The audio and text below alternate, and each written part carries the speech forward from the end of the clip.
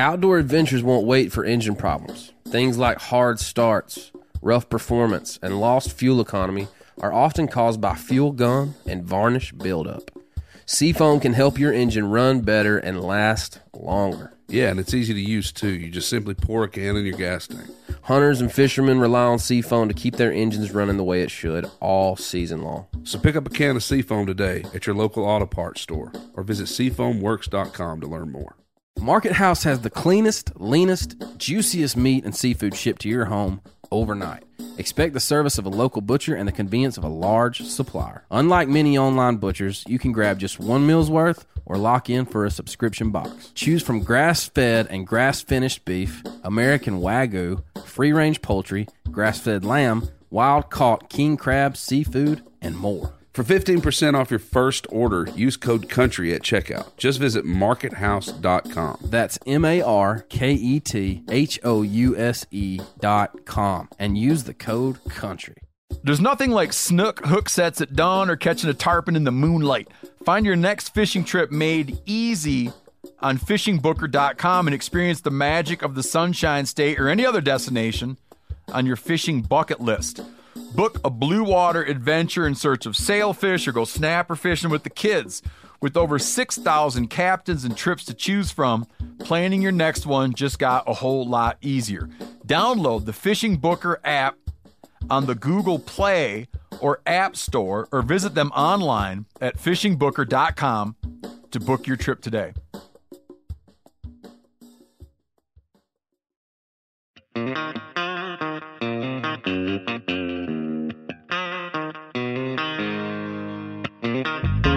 You're off in God's country with Reed And Dan Isbell. also known as the Brothers Hunt, where we take a weekly drive to the intersection of country music and the outdoors. Two things that go together like a crow and a mockingbird. Or cows and green pastures. Produced by Meat Eater and iHeart Podcast. So hop on up and ride shotgun with us as we take the back roads with some of the biggest stars and creators of the songs you know and love. On today's episode, we're going to sit down with our buddy Michael Hard Rock Hardy. And the conversation went so long and was so much fun and so good that we ended up cutting into we all had co-writes and had to be there by 11. And we kind of went to like 11:15. So we're in different clothes. We're recording this intro a day later. But man, what an interesting cat he is, man. You're getting an insight into his life. But it's also an insight for me too. Like I know these people. I mean, we know these people, and then we're learning more and more about them every time we have an episode, you know? Yeah, you're going to want to listen to this one, man. There's some cool stories in there. There's some funny spooky stories in there. They're spooky.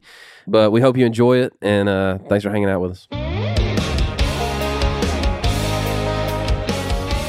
Camo wrap looks good. Thank you, man. Yeah, it's Hardy Flage, dude. What? Let's get into it, dude. Let's get into it. Are we recording? Hang on. Wait, no, we're in it. We're already in it. We just a new term has just been dealt to us that I've never. Hang on, quit talking over me. I was looking at the pattern. This is something we got to work on. No, remember? I'm just saying. I was looking at the pattern when I came in. Yeah, I didn't know like, what it was. Is that monster guy? Is that real tree? And I couldn't see, but now you're telling me it's Hardy. We've got a truck. We've got an F-150, dude, in the parking lot. Yeah, with a custom camo. It looks good. It's awesome. I love it. Yeah, it looks good. He's also got what are the mums? You got two mums, and I saw those mums in the back of the truck, and I was like, "What's up, brother?" He was like, "What's up, dude?" I was like, "You just cleaning up your Thanksgiving decorations?" No, like, you literally said front porch, and that's exactly where they came from. I got a black garbage bag full of pumpkins. Yeah, dude. Back there. You nailed it. Dude, my mind was blown. I just did it too. I just did it too, like last week, and put up the lights. We need more lights, dude. You know what is a pain in the ass is moving pumpkins. Because there's no structure to pumpkins, dude. And if they've been rained on? For some reason, I don't have a wheelbarrow at my house. And seem like Callie went nuts on the pumpkins. Yeah, you seem like a guy that have a wheelbarrow. I did at my old house, and I guess I left it there. Dude, I'm living up in a neighborhood now. I know you are, dude. I got a dude cutting my own grass. I try to tell you, man. It's ridiculous. I try to tell you. See, you know how hard my getting rid of this is so red, dude. Like you can't help but tell how red this is, dude. So all I did was take the pumpkins, literally pick them up, and bowl them, and they bowl off the driveway, out across my driveway into the pasture, and rolled over. And the donkey's eating them. I was going to say the squirrels or the rats. But there you go. I did the same thing with the corn. And this is an interesting story about my son. I got a 4-year-old that's like kind of, wild and 4. And then I have a 1-year-old that is just like this, dude. Really? Don't give a about me. He'll growl at you, dude. Like he'll be like, all he does is like go, like he is. It says tractor. Dude, he says mama, dada, tractor, and growls. Dude, that is so redneck. Dude, this kid. Oh my God. He's got two teeth that are one tooth. We call it the Galuth tooth. Right here. My God. I'm telling you. It looks like a bench seat. It's a cross there. He is going to give me a run. Dude, right? I love it. So we're tearing off. I'm coming back to why I'm actually telling the story. So we're tearing the corn off the stalks and throwing it out into the field for the donkey. And I don't know if a deer wants to come eat it, whatever. And we're just kind of throwing it out there. And we go back to get more stalks.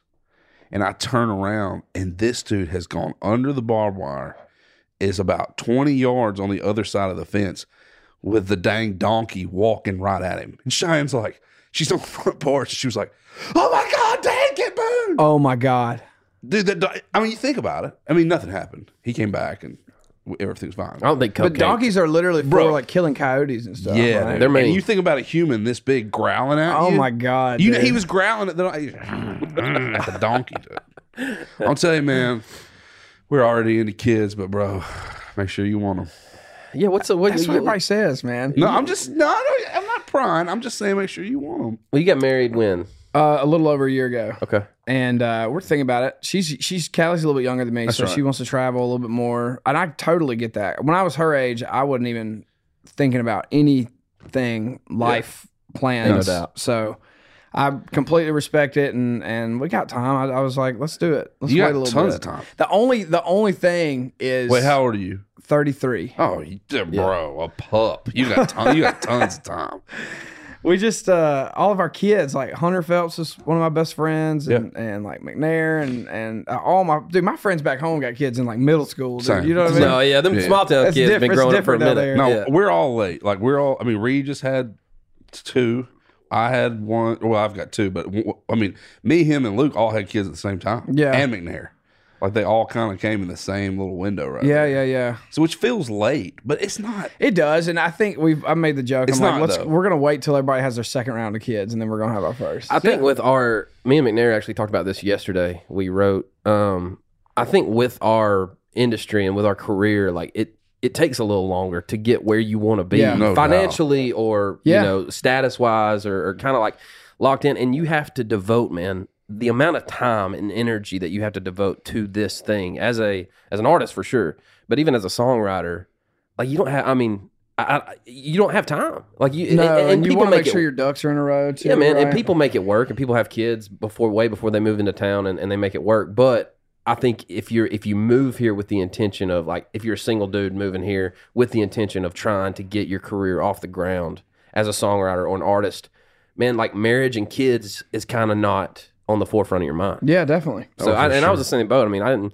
me and Jordan didn't get married till I was 33, and then we had our first kid. I was 35 or 34. Yeah, so we're probably going to be on that timeline. Yeah. I mean, that's where I was. Same exact. Go ahead and go ahead and just get it quick and get 202 and get some of that life, bro. Oh man, I think I'm good on that. Get some of that 202 life, big dog. Callie wants 4.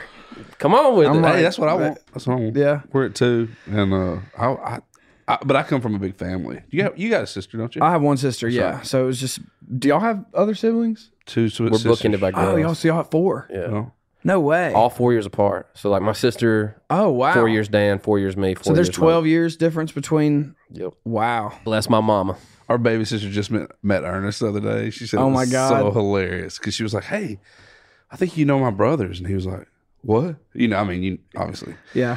She was like, "Yeah, Dan and Reed Isbell." She said he went, "No way," and he was like, "Yeah." Where was it? He plays. This is really random, but she works down here, and he played at some little. It was at the Truist building right here. He played. I don't know. He played something, and it was. She was there, and he played. I think he played Tennessee Queen or something. She was like, "Hey, my brother wrote that." He was like, "No, he didn't." He was like, "Yeah." His name's Dan Isbell. He was like, "Oh yeah, hell yeah, he did." If he didn't play that was a nice little plug. Yeah, for what? Nice. For your tune. All right, so we could buddy this thing to death. Oh, we didn't say who he is. We've got to my left a good buddy, a fellow Mississippian, a dog in the house today. He got that dog in him. We got Michael Hardy on the couch. Dude, we've podcasted before. This is a ways back. Probably 5 years ago. Hey, man, we were nothing. Oh, dude. Then. Not that we're anything now, but... I was about to say, it's a little bit more legit. Dude, this is big time. Dude. The lighting is actually right. Yeah. I told him last time I called a buddy and I was like, hey, bro, we're going to podcast with Hardy and I don't know how to set up microphone stuff. Can you record 3 dudes? And he's like, yeah, man. I was like, all right, well, I'm just going to tell you to come to your house. That's right. Yeah. Man, well, I'm good. It's good to be back, dude. Yeah, good to see I'm you. so glad y'all are doing this. I know. You've been pushing for this. You've been pushing for this for a minute. Last year, I listened to every single podcast over again in the deer stand. And then when I finished, I was like sad because I was like, damn. We're back, bro. Fully back. We're back. Dude. Yeah. Jameson, Rogers actually shot a deer listening to our podcast. Did he? You gotta ask him about it. It was probably a 6 point. Oh, probably so. Probably 6 point killer. Speaking of 6 points, last time I saw you, I said, "Hey, man, I'm gonna kill a deer tomorrow morning, dude." And I killed that deer the next morning, dude. After the BMI awards, I don't even know how you did that. Yeah. Oh well, honestly, because I'd have killed him if he didn't go. Reed would have murdered me. That's the only deer that we've had on camera that is like, that was the guy, man. Did you score him? No, I haven't, but I would have. I mean, he's 120 with that drop time. I do. That's sick. But he's the sickest 120. Like when you say 120, they're like, oh, this was. Oh, we're talking about a 6 point. Dude, this is a 6 point with a 7 inch. With a 7-inch drop, kind of 2 drops on both sides. Yes. This deer is 6 years old, dude. He was the man. That's so sick. It was, man. It was a. Dan got to see him be the man too down there in the bottom. Literally. Was he running? Was he chasing? So I'll just set the story up. So I've had this deer. Don't talk for 35 minutes. You're looking at Grace because it's a true thing. She's laughing over there because she knows. I told one hunt story for 45 minutes. This is an hour. This is an hour podcast, bro. They asked me to do it though. All right, it wasn't go. I want to hear it. So I've been seeing this deer. I bought my place, acquired some acreage that backs up to it, and I've been watching this deer that was just a clean 6. But he was, even as a 2-year-old, it was high, and I was like, man, that's a cool deer. I hope he makes it. Yeah. Well, nobody out there wants to shoot a 6 point. They want to shoot something bigger. So he just kept getting past, which is awesome. I saw him the next year and the next year and the next year. And he stayed a 6? He stayed a 6. I don't think people in that area, sorry to interrupt you, I don't think people in that area knew how special that deer was, man. No, which is I think fine. they looked at him and saw a 6 point, right, but didn't see a 5-year-old 6 point. Right. I found his sheds at 4. We found Cheyenne was walking around. Which he was a beast then. He was a beast at 4. Found him at 5. I had him at 5, like at 80 yards during rifle. And I was like, man, I mean, I was so close to shooting him. But it was like a week before season was out. And I was like, bro, if he'll hang right here and just get one more, dude, he could be something special. Because, a lot of times whitetail, at least in our area, make that jump. Anywhere from 4 to 5, 5 to 6, 6 to 7. You start seeing some cool stuff. Cool stuff, yeah. So the trouble is getting a deer to be that old, right? And having enough property to hold him. So he was staying tight, and I was like, man, I think I can do this. I called Reed, or I FaceTimed him while he was in the field, and I was like, should I let this deer go? And he's like, dude, one more year, just think about, And truly, he was right, because he was just a big based, heavy. His 2s. I should have brought. I have the sheds actually. Don't go get them. Okay, so he probably had 13-inch 2s, but they were, like that. Yeah. So I let him go. I didn't shoot him. So I still haven't shot a deer off my property in the 6 years that I've had it. We could start getting trail pictures of him this year. I remember the first trail cam pic. Dude, we called each other. We're like, "Is that him? That's got to be him." And he had that drop. So he had just grown that. He had just grown that. And dude, he never had anything like that before. He was the prettiest, cleanest 6 point. He was just clean, just dude, a clean, awesome, heavy 6. And so when he showed up, he was trying to drop. Sorry, he was trying to drop one on the other side. He's got like an inch drop. If he'd have gone one more year, which Dan probably should have passed him this year and let him go one more, I'll do that too. He'd have had a double 7-inch drop time on a 6 point. No chance. Dude. Oh my god, he messed up. So I hunted him. He wasn't very. He was just old. The only way I know how to explain it. he was so cool, like being an old deer. He would come out preseason. He would come out and eat in my clover plot, in my food plots. But the day season started, nocturnal. It's a different story with those old deer, man. Wild, you have to hunt those old deer. I say the day. It was actually probably a week before season started. He went completely nocturnal. That dude. I'm talking about 11 o'clock Story's at night. oldest time, dude. I know, right? He would go like 11 o'clock at night, and he might pop in there at 4 or 3:30, but he was never within an hour and a half of sunlight, right? It goes through both, so I don't hunt him. I was like, I'm not pushing this deer. I know he's hanging tight. And he was. We would get night pictures of him. We'd never get any daylight pictures of him. I was out with Luke this year, so I was in Australia getting trail cam pictures of this. Oh my deer. God, yeah, dude. bro, brutal. So I didn't. So which was actually good though, because I didn't hunt him. I think outside pressure probably pushed him even more on me. You could just thank me for going out there and hunting this deer without you being here and helping me, like me helping you keep that deer around for man. you to. Thanks, dude. So you're welcome. Always find a way to make it about you. So you're welcome. So anyway, I get back. Bow season is wrapping up. I hunted him 2 afternoons. He was starting to get close to daylight. He wasn't in daylight, but he would be like 30 minutes just outside of daylight. And we were starting to get toward rut a little bit. So we go side arm. Something happened. I didn't hunt him maybe the first week of muzzleloader, or we were gone or something. Anyway, we get back. Me and Reed are sighting in our muzzleloaders. 3:30 in the afternoon. And he goes, "Oh my God." And I was like, "What?" He's like, "He's standing in your food plot right now." And he was 4:30. He was just standing there eating clover. Oh my God. And Reed was like, and we had that cold front. That was the week of the BMIs. Yeah. So we had a cold front coming after that, after the BMIs, because it was still warm. It was still warm. Yeah. It was like 70s. It was supposed to drop into the 30s. Yeah. I hunted that front a little bit, like one day. Yeah. It was, I guess you muzzleloaded, or did you bow? No, crossbow. Nice. I was hunting a field. So I'm like, cold front's coming. Here it comes. Go to the BMIs, kicks in that night. I woke up that morning. Don't get home till 12:31. I don't know. It was late. BMIs are late. You were the last person I talked to. Yeah. I was like, I'm out. Yeah. So I got home, went to bed, woke up stinking, smelling like cigarettes and whiskey, and I was like, man, I ain't going. Not because I smoked or drank, just because I was around people that did. Right. And I walked outside and I let the dog out. And I might have been peeing off my back porch. I don't know. Might have been standing there, whatever. And the wind hit me from the north perfectly in the face. And I was like, damn, dude, this is perfect. And it was drizzling. I mean, it was, dude. Just big buck morning, man. It was bucky weather, as hell, dude. So I was like, all right, I'm going. Went inside, got my stuff on, stinking, knew I stunk, but it didn't matter. The wind was perfect. Took my cart all the way around, my Polaris all the way around, came in on the opposite end, walked to my stand, 7 o'clock, does come out. I have to be back at 7:30. Shine's got to take my little girl to school at 7:30. So I have to be there with Wild Ass Boone at 7:30. Golly. It's 7 o'clock when they come out. At 7:10, they all bump back. Like, that they're all looking in the same direction. I was like, man, something's to my left. And I have an elevated ground blind that I set a couple years back. And I just peeked through this little sliver of a window, and bro, he's on a doe. Really? Like, I'm looking at him head on. I see the drop time. He is on a doe's back, dude. And I was like, oh, like for real. For real. Being the man down there, dude. That's what he was saying. Like, you got to see him be the man. So I'm like, I feel the drop. I'm trying to chill out. I reach over, get my muzzleloader. I'm coming out the window with it.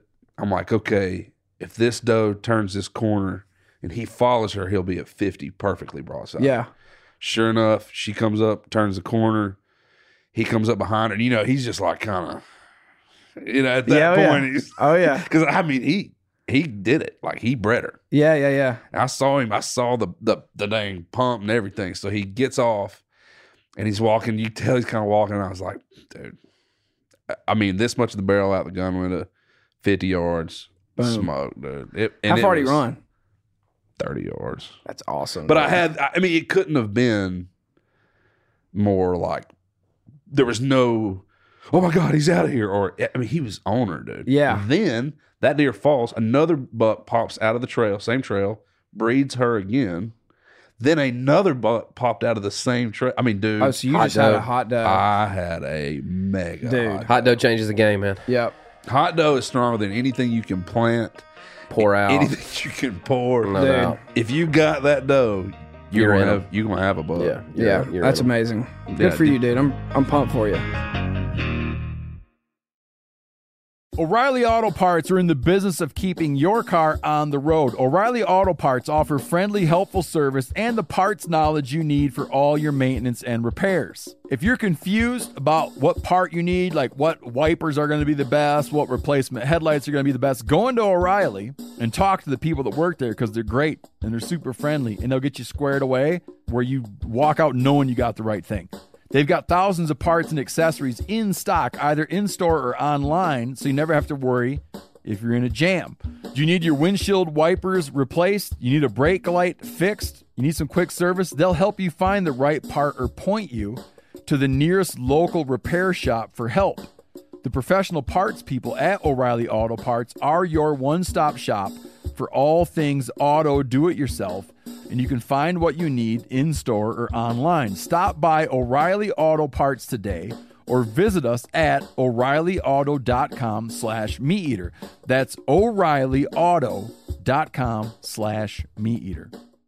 You ever get that feeling you're stuck inside staring at screens and a primal urge kicks in? You crave wide open spaces, fresh air, the chance to connect with the land? Well, maybe it's time to find your own piece of the wild, but searching for property can be a maze. That's where Land.com comes in. They got millions of listings across the country, from mountain ranches to hidden fishing holes. Their search tools are like a seasoned guide helping you narrow down what you want. Land.com isn't just about buying and selling. It's about finding a place to hunt, fish, explore, or simply sit by a campfire and listen to the crickets. So head over to Land.com today to turn one day into today, because trust me, there's nothing quite like the feeling of standing on your own piece of earth. Market House has the cleanest, leanest, juiciest meat and seafood shipped to your home overnight. Expect the service of a local butcher and the convenience of a large supplier. Yeah, and Market House provides everything from grass-fed beef to free-range chicken, grass-fed lamb, and even wild-caught king crab and seafood. Market House keeps small farm values, trusted sources, and clean, mouth-watering food for your family. And like I said, Market House ships all orders overnight. Order today, enjoy tomorrow. And you can even keep the camo on for dinner, even if filet mignon is on the table. With Market House, it doesn't matter because the cuts and catches come straight to your door. Unlike many online butchers, you can grab just one meal's worth or lock in for a subscription box. And everybody knows how hard it is these days to find high-quality, sustainably sourced meat and seafood at their local grocery store. Choose from grass-fed and grass-finished beef, American Wagyu, free-range poultry, grass-fed lamb, wild-caught king crab, seafood, and more. For 15% off your first order, use code COUNTRY at checkout. Just visit markethouse.com. That's MarketHouse.com and use the code COUNTRY. Did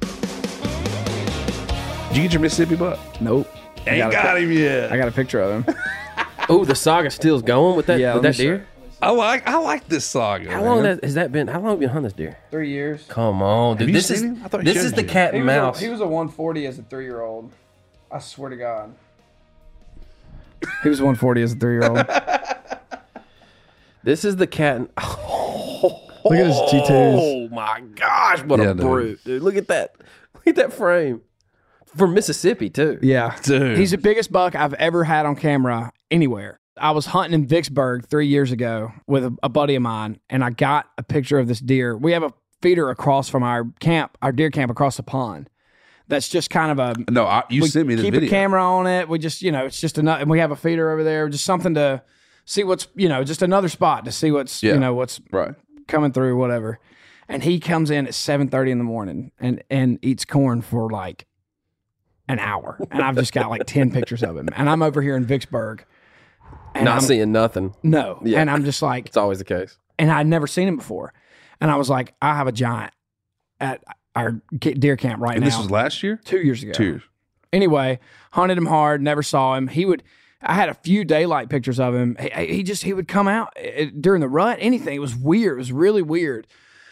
But anyway, we kind of figured out, like, thankfully, my buddy to my right hunts a big piece of property, and he's got cameras everywhere. Yeah. And we figured out the loop he was making. You know what I mean? Yeah. And anyway, it's so good to have neighbors like that. It is, and he's a good.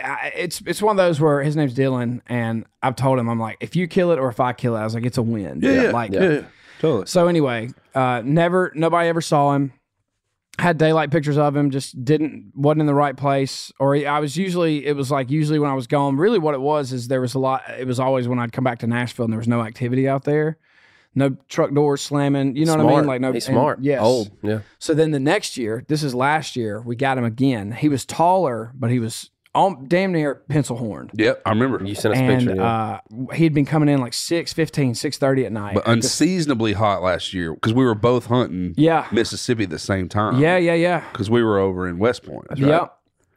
And I got up at 5:30. There was a north wind, and my buddy said he just left my feeder. He's going to cross your cutover in an hour and a half. Oh my god! I got chills thinking about Me it. too. So I get in the stand, and it's 7:15. It's an overcast day, and it's a cutover that is new, so everything out there is gray. It's the color of a deer. Yeah, man. And at like 275 yards, I see a doe kind of just trotting across, and I put my gun out the window. And had it been an hour and a half? I mean, was it close? Around an hour and a half. And I put my gun out there, and there he is, at 275 yards. 25-06? 35 or 30-06. Okay. And I didn't shoot him. I had it on him, and I was just like, it's not going down like this, dude. Okay, why? Why was it not going I've never down? made that shot before. Too far. That's a long dude, good on you, man. And look, man, everybody from west of the Mississippi is gonna be like 275 ain't. But dude, when you are from where we are from, dude, you're a hardwood hunter. Well, I mean, there's not very many 300-yard shots where we live. There's just too many long ass trees. shot. That's a long shot for us, bro. Especially if you've never taken it before. Staring down the scope at an animal that you've thought about for the past 2 years, man. Yeah. That's I knew. I was like, I'm not gonna make an ethical shot. Hey, that's responsible. And dude, the thing is I hunt the last hill before the Pearl River swamp. And I was like, if I shoot this deer high, if I hit him bad, he's gone. You can't even get to him. Yeah. Like you literally, you're crossing creeks, rivers. Like I was like, good on you, man. Can't do it. Good on you. I'm proud of you. So nobody got him last year, and me and my buddy. Well, and there's a lot of pressure around there, like a ton of pressure. And so every morning, every gunshot we heard, dude, we were like, God, please just cross our fingers. Yeah. And then season ends, nobody, you don't see anything on Facebook. And sure enough, this summer, my buddy, probably like August, texts me. He's like, I have good news. And I was like, yes. So he sends me a picture of him in velvet. And he's the biggest. You didn't find a shed. You had a picture of him. Yeah. Gotcha. And he's a 5-year-old. I think he's a 5-year-old. He could be a 6-year-old. Let me see that picture one more time. So you know he's alive right now. Yeah. Well, I mean, yeah. Have you gotten pictures of him recently? There's probably a date on that. I don't even remember. You cut it off very smartly. You cut it off to send your buddies. But it's one of those, like, there's enough people around there and we know them. Like, we would know. Yeah. 100% we would know. That's a giant. Bro, I'm going to tell you, man. That deer is mid to high 50s. I think so. We were thinking 60. I think he could absolutely. I can't tell the width on him, but I mean, he's probably got like a 16 inside. But he's so tall, bro. His G2. Look at those G2s, man. He's got these. He looks like a mule deer. 13 or 14. Yeah, he's got splits on both G2s, man. There ain't nothing better than the cat and mouse between a hunter and a big deer, dude. I like a big heavy 8 too, man. Like just because he's got 8. I mean, he's got points everywhere, but he's a mainframe 8. But God, he's a dog. He's a dog, dude. Yeah, that's a good one. So anyway, the saga still continues. The book's still open, huh? Yeah, and I went this past weekend. I hung a lock back on our back, like where we know that he was crossing. South of it. This guy's a hunter. Dude, I'm so excited. I know, man. Just because I remember when you were like getting into it, really. I mean, you've always... Yeah, I've always deer hunted, but it's just different now. The past 5 or 6 years, I've like... There's a jump that happens. Taken it more seriously, and I've started killing better deer because of it, and like hunting the wind and just hunting the right time, and...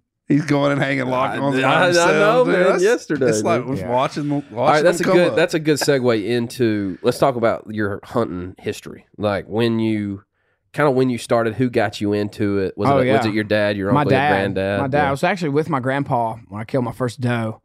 How old? 7. Yeah, come on. And dude, I killed a spike when I was like 12 or something like that. Bro, First buck. Don't give us that look. It's okay. You That's shot great. It was illegal back in the day. That's all I'm saying. I thought you were saying Nobody come at us. I don't give a shit. Nobody come at us for I this, think there's dude. probably a statute of limitations. You know, you're probably all right by now.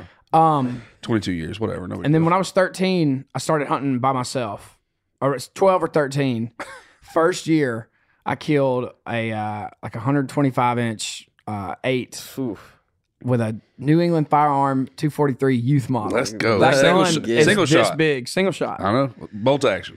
I know that gun. You had the same one, but a bolty? Yep. This is North Mississippi, or Central, East Central? East Central Mississippi, yeah. And for 10 years, that was the biggest buck I killed. And this was before, I was still a teenager. I still wasn't like super into it. We were just going and not hunting wind and just sitting in box stands and just praying for the best. And so I didn't really kill a whole lot of deer.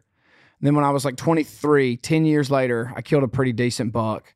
And then I went another like 8 or 9 years without killing a good buck. And then well, you're probably grinding at that time musically. I'd moved up here and I was not hunting a lot back home. But also too, like after you, and we were kind of the same way, and our dad kind of put us in this position, like once you kill that first mature deer, 2 or 3 year old, 3 or 4 year old, 125, 130, there's something in you, if you are passionate about those animals and hunting, that you don't want to shoot those anymore. Yeah. You want to start hunting older deer and 100%. Getting more in tune with their lifestyle in the woods and trying to figure out those deer instead of just going out there and shooting a buck. 100%, man. Yeah. And it's tough because like we don't hunt big pieces of property, so like there's a lot of pressure. Different game too. There's a lot of people killing your deer that you want to watch grow. And that's just part of it, dude. And that's part of the crapshoot or whatever. But it is. It is tough. It's tough to let them go, man. Dude, I found I ended up buying. So we have a 300-acre piece of property that we hunt a lot in Mississippi, and it was split between my grandmother and her sister. You know how that is, old land. Oh yeah. And so my grandmother's sister, my great aunt, she passed away a long time ago, and her side of the family quit hunting it because they lived in Vicksburg, and so they put it up for sale. So I bought it to keep it in our family and all that. That's great. And dude, when I bought it and I started actually going out there and doing the work myself and putting out feeders and helping like any way that I could to get it set up, it's like karma or God or whichever thing you want to pick. I started killing good deer. It was like when I started putting in the work. Come on, man. And like I bought the land and like I've killed a good deer out there 3 years in a row now. Fruits of your labor, bro. Yeah, dude, exactly. Yeah. And I think there's something to that. But dude, I got to tell this story because this is the funniest story in the world. Get into it. The first year as a landowner, my first sit, I was sitting in a tall ladder stand, 2-seater. And I like that extra room too. I had this. Oh yeah, that's nice. You spread out a little bit. Put your little Debbie's right there beside you. You ain't got to get in your Put bag. Your backpack right you got to there. lean up in the corner. Yeah, baby. Oh, yeah. Something, a chair and a half. And I had this buck on camera that was like an 8 on one side, and it was just like a hand on the other side, dude. It was just crazy, like little chicken head on that left side, dude. Just crazy. I mean, he wasn't big, but he was a non-typical deer. Yeah. And I'd had him on camera. And I'm sitting here, it's like 70 degrees. I'm sitting here in like nothing. I could have been in shorts and a t-shirt. It is dead still. And it's my first sit. Like I got home like at 2 p.m. and I got in the stand at like 2:30. And it is so still and it is so dry. And dude, I hear one coming. And I was just like, all right, here we go. And I look up and it was that buck. And I'm left-handed. So he was crossing to my left in like a hardwood bottom. And I had to make a shot like this to shoot him. And I see what you're saying. You had to come all the way across. Yeah. But left-handed, so you gotta. And it's in a ladder stand. I didn't have a harness on, so I'm like, you know what I mean? It's not like I can lean into it and like really make a good turn. So, dude, I'm shooting him like this off my right shoulder with my left eye. I had it behind his shoulder, and I pulled the trigger, and he just dropped straight to the ground. And I was like, let's go. And so I immediately get down. And I go down there and I flip him over, try to see his exit wound, and I was like, what the hell? And I flipped him back over, and I'm, rubbing his hair back to see if I can't just find his entry wound. And I realized I made such a bad shot. I hit him in the neck, and I dropped him, dude. I was off. I put it behind his shoulder, but just the way that I was this, and I just couldn't see good. Dude. I got so lucky because that flinch could have gone anywhere, dude. I'm gonna tell you, man. I got him right in the neck, and I dropped him, dude. I'm pretty sure I've had that same situation, and I shot the buck. And it was my first ever big buck. I called Dan. I saw him drop, roll down, leave scattered. He didn't kick or anything, but rolled down, like kind of slid down the hill. And I was like, let's go, let's go, let's go. Get down my stand. I'm looking at him. I see him get up and walk off. I'm pretty sure what happened is I made such a bad shot. I shot him in the antler and just shot him. Jarred him. I jarred him and knocked him out, and he got up and walked off. That's dangerous, dude. Dad's done the same thing. Dude, there's some old timers that swear by that neck shot that you're My talking dad about. will do it, man. Yeah. It worked. He wasn't huge, but he was probably 150 pounds. I mean, I would venture to say, I think you're in a Brothers Hunt hoodie in that picture. I can tell you right now. I kind of remember. I think I remember. Was this the first deer off your... deer off of that property as a landowner. Yeah, that's cool, man. So there are people that I mean, I'm sorry. I would say in like top 3 deadliest. Dude, he is awesome. Not a Brothers Hunt, honey, but he is awesome. Yeah, dude, I don't know that deer. You didn't send me that. It's a couple years ago. Well, y'all took a hiatus, man. I was mad at y'all for not doing the podcast anymore. Your boys dipped on you for a little bit, huh? That's a great deer, man. Yeah, I was excited about it. You should be, man. That's a stud. And you know what sucks? We scored him. Because 125 is like the number, especially down there. I had a picture of him the night before, and his main beam, his normal beam, came all the way out to like the center of his head. Really? I killed him I saw him that afternoon, and he had broken it off that night. No way. And he was 124 and like 5'8". If he'd have had his beam, he'd have been 125. I'm going to tell you though, man. I mean, you look at the nose on that deer, dude. That ain't no pup, bro. Dude, score does not matter, man. No, it ain't score. I get hung up on it these days. I know. Everybody, I've never killed a 140. Well, I've never killed a 140 low fence. I'm sure y'all saw that deer I killed. What are you talking about? We didn't I didn't see nothing. But I've killed a 240, but I haven't killed a 140. Congratulations, man. Dude, I got so much hell for that. Oh, what are you talking about? High fence Hardy,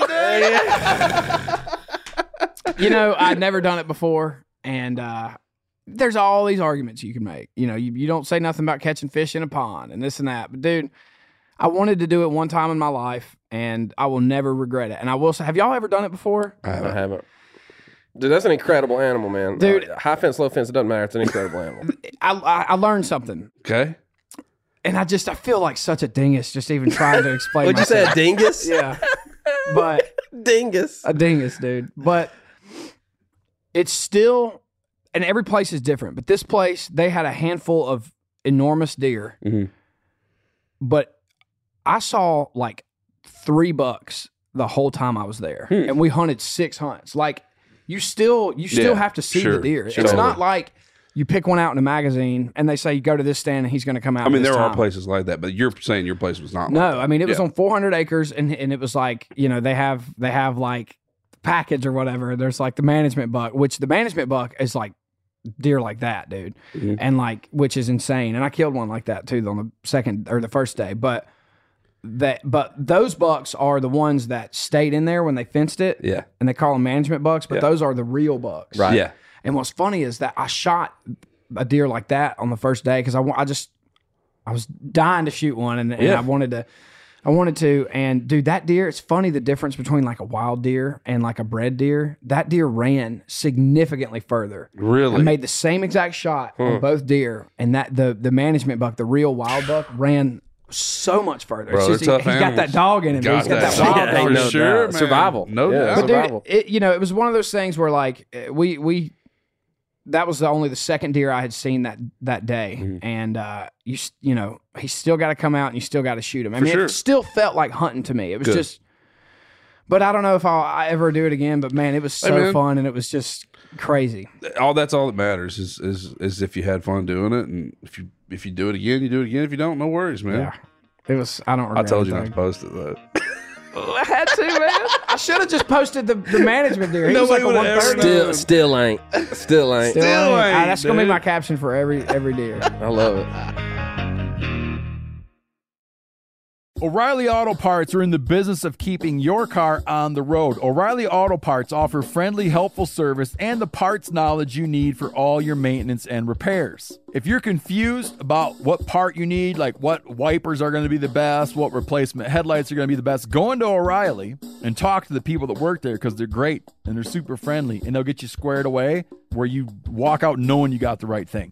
They've got thousands of parts and accessories in stock, either in-store or online, so you never have to worry if you're in a jam.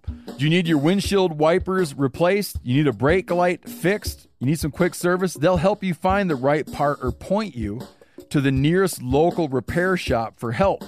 The professional parts people at O'Reilly Auto Parts are your one-stop shop for all things auto do-it-yourself, and you can find what you need in-store or online. Stop by O'Reilly Auto Parts today or visit us at O'ReillyAuto.com/MeatEater. That's O'ReillyAuto.com/MeatEater. You ever get that feeling you're stuck inside staring at screens and a primal urge kicks in? You crave wide open spaces, fresh air, the chance to connect with the land? Well, maybe it's time to find your own piece of the wild, but searching for property can be a maze. That's where Land.com comes in. They got millions of listings across the country, from mountain ranches to hidden fishing holes. Their search tools are like a seasoned guide helping you narrow down what you want. Land.com isn't just about buying and selling. It's about finding a place to hunt, fish, explore, or simply sit by a campfire and listen to the crickets. So head over to Land.com today to turn one day into today, because trust me, there's nothing quite like the feeling of standing on your own piece of earth. Market House has the cleanest, leanest, juiciest meat and seafood shipped to your home overnight. Expect the service of a local butcher and the convenience of a large supplier. Yeah, and Market House provides everything from grass-fed beef to free-range chicken, grass-fed lamb, and even wild-caught king crab and seafood. Market House keeps small farm values, trusted sources, and clean, mouth-watering food for your family. And like I said, Market House ships all orders overnight. Order today, enjoy tomorrow. And you can even keep the camo on for dinner, even if filet mignon is on the table. With Market House, it doesn't matter because the cuts and catches come straight to your door. Unlike many online butchers, you can grab just one meal's worth or lock in for a subscription box. And everybody knows how hard it is these days to find high-quality, sustainably sourced meat and seafood at their local grocery store. Choose from grass-fed and grass-finished beef, American Wagyu, free-range poultry, grass-fed lamb, wild-caught king crab, seafood, and more. For 15% off your first order, use code COUNTRY at checkout. Just visit markethouse.com. That's MarketHouse.com and use the code COUNTRY. Dan's got another nickname for you. Oh, yeah. I give everybody nicknames. And my nickname for you, I should have done it earlier, was going to be Hard Rock Hardy. Oh, I love that. I know, but it had nothing to do with like the actual music. It's about you being a dang. We got an Arrowhead guy, man. Dude. This is a true blue Arrowhead guy. And now listen, I can't get into it. It's not that. Have you ever found one? You haven't gotten into it. You not that you can't. That's you it. It's not that I can't. I haven't gotten into it because I have never found one. I think that's why I love history. I think it's awesome.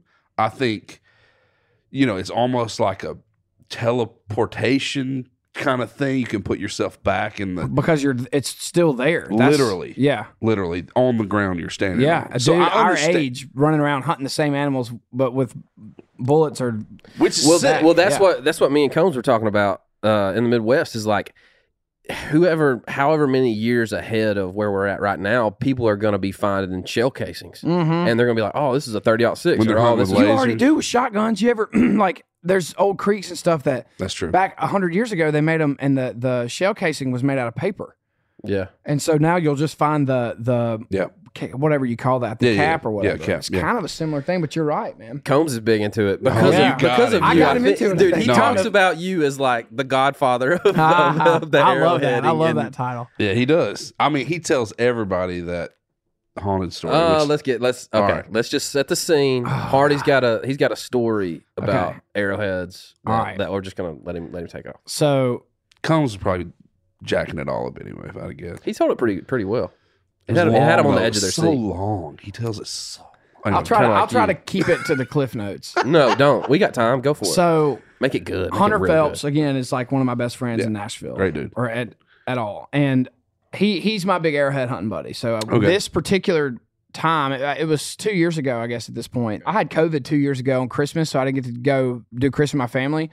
But I wasn't really sick, and it was warm, and I went and found one on Christmas Day. Oh, nice. But anyway, so we're hitting all these bank spots, and we're doing all this stuff. And we're finding a couple, and it's getting dark, and we get to this one spot we'd never been to before. Hunter goes this way, and I go this way. I go down here. I find a big, like, beautiful arrowhead. And what's big? Like, not the size of your hand, but like pretty. You know what I mean? You mean my whole hand? Yeah, I found a good one. Like one of the best ones I've ever found. It looked like a big leaf. So is this a hunting arrowhead or is this like a working arrowhead? More than likely a knife. Okay.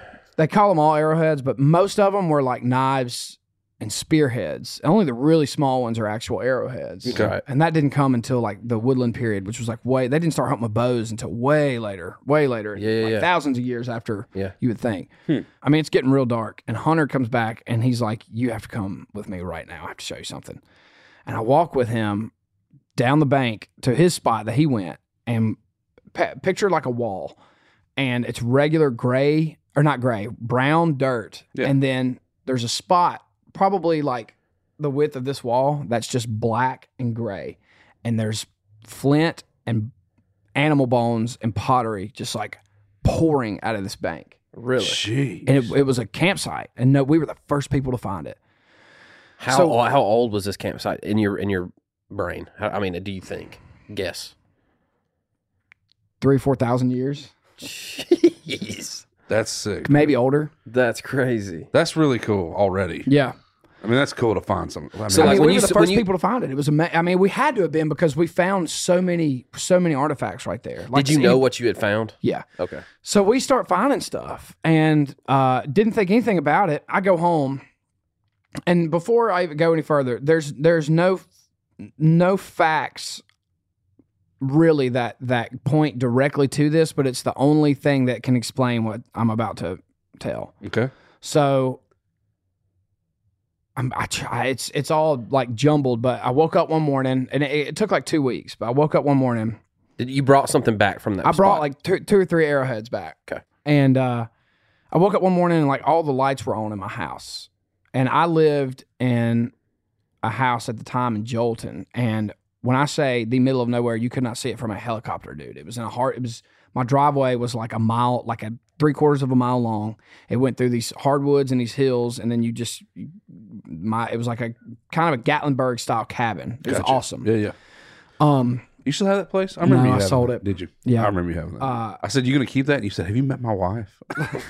That's literally what you said to me. Hope that doesn't get you in trouble. No, it won't.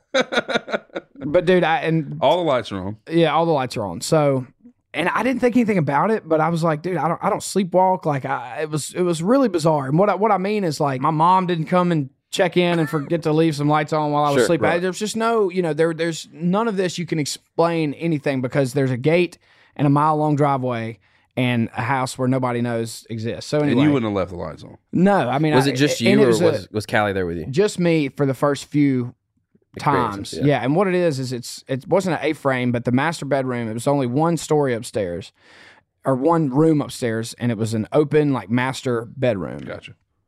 So you walk in, the living room, all this, and then the stairs, they just go up, and there's a master bedroom. There's no door to it. Yeah. Loft kind of deal. Gotcha. But essentially what I'm saying is I couldn't sleep if the lights were on. You know what I mean? Yeah, because the whole house would be lit up. My room would be lit up. Yeah. So anyway, so that happened like 3 nights in a row. I would go downstairs in the morning and like random lights would be on. In a row? In a row. Okay. And then, and some of this might be out of order. That's all right. Callie and I were, I guess you could say, putting together the guest bedroom, the bed, side table, all this stuff. And we hung a mirror behind the bed.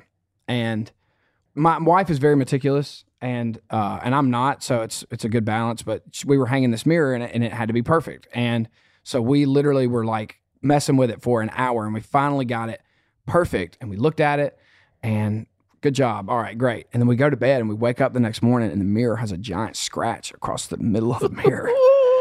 See, he didn't tell that one. I know, I'm getting chill bumps, bro. It was so obvious that Cal, and I had told Callie, like, man, that something was going on with the house. Like, lights are coming on and stuff. And there was a window that was open one morning behind my kitchen sink was really weird. He tells that one, yeah. And so then Callie was like, I don't like that at all. I mean, we examined, it would be like hanging this flag, and then the next morning, there'd be a tear down the middle of the flag. I mean, it was not like the flag had fallen off. Like it literally, like things were open that takes human power. Yeah. And so there was a scratch across the mirror, and it freaked both of us out. I didn't think anything about it. And then one night we were up there watching Yellowstone, and we heard a noise downstairs, and I can't remember if this part was in my head, but I think I remember Callie being like, "What was that?" And I was like, "It sounded like a chair scooted across the floor." And didn't think anything about it. And I got up early the next morning, and our chair from our kitchen table had been moved like 6 feet out, like into the middle of our living room. And I was just like, oh, dude, this ain't cool, dude. It's starting to become a thing. It's becoming a thing. Yeah, it's becoming a thing. Are you ghosty? How do you feel? Where do you range on the Here's my thing. Paranormal scale? I think that somehow, some way, science can explain something to do with it. And I think there's a way that they can explain it and not negate religion. I just think we didn't know that radio waves existed until 100 years ago. And now look what we've done with invisible waves where you can like talk to people across the world. And this, I mean, like totally. I think there's a way to explain it because I want to believe so bad that it's real. But, so, all right, here's the meat and potatoes of it. All right. I woke up, and this sounds like a movie, but I swear to God, this is true. I woke up, Callie, so we had windows start opening, lights kept turning on and off, like all not at the stuff. same time. How long? What time period is this going on? This is over the course of a couple months. Okay. And then Callie said, I can't. We're dating at this point. We're not even engaged yet. And she's like, I can't keep staying with you. It freaks me out. And really? Yeah. And I mean, she lived in town. I lived out in Jolton. She didn't stay with me all the time anyway. But she was like, I just, until this calms down, like but it freaks me out. It's enough to freak her out bad. Dang. And I was freaked out, but I never like went to bed scared. I would just wake up and be like, God, something happened again. Yeah. So there was a series of like 5 or 6 nights in a row. I never wake up in the middle of the night, ever. I never have, unless I have to go pee, which I still usually never do. Yeah. I woke up at 2:59 or 3 a.m. on the dot 5 or 6 nights in a row. And I would wake up and I would check my clock, and it was 2:59 or 3 o'clock a.m. on the dot. And there was one night I woke up and it was 3 a.m. on the dot, and I was in a full-on, like, sweat. Like, I thought you were going to say teepee. I was like, oh, gee. I was in a teepee. Oh, my God. Dude, I was... How'd I get here? Sorry. All right. Go ahead. Sorry. Full on sweat. And I woke up feeling uncomfortable, and I was like, what is going on? I sat on the side of my bed. I turned my lamp on. And when I turned my lamp on, something jumped from my balcony. Come on, wait. Something jumped? From the balcony, from the loft where my bedroom is, because there was a rail. And you could hear the pressure of like putting the pressure on it. Like as if it was sitting on the rail. Like it creaked. Like, and then nothing. And then boom. And it hit the floor and it ran through my house. And I jumped up. I got up out of bed and I like turned every light on. I grabbed my gun. I swept my entire house. Like every closet, every corner, no doors were open, nothing. I got chills on my thighs. Me too. I'm scratching my knees. Dude, and again, like there's no way anybody could get in this house. Like there's no way anybody knew it was there. Like it wasn't like you know what I mean? Yeah, you ain't got no dogs or coyotes running up through there. Yeah. No.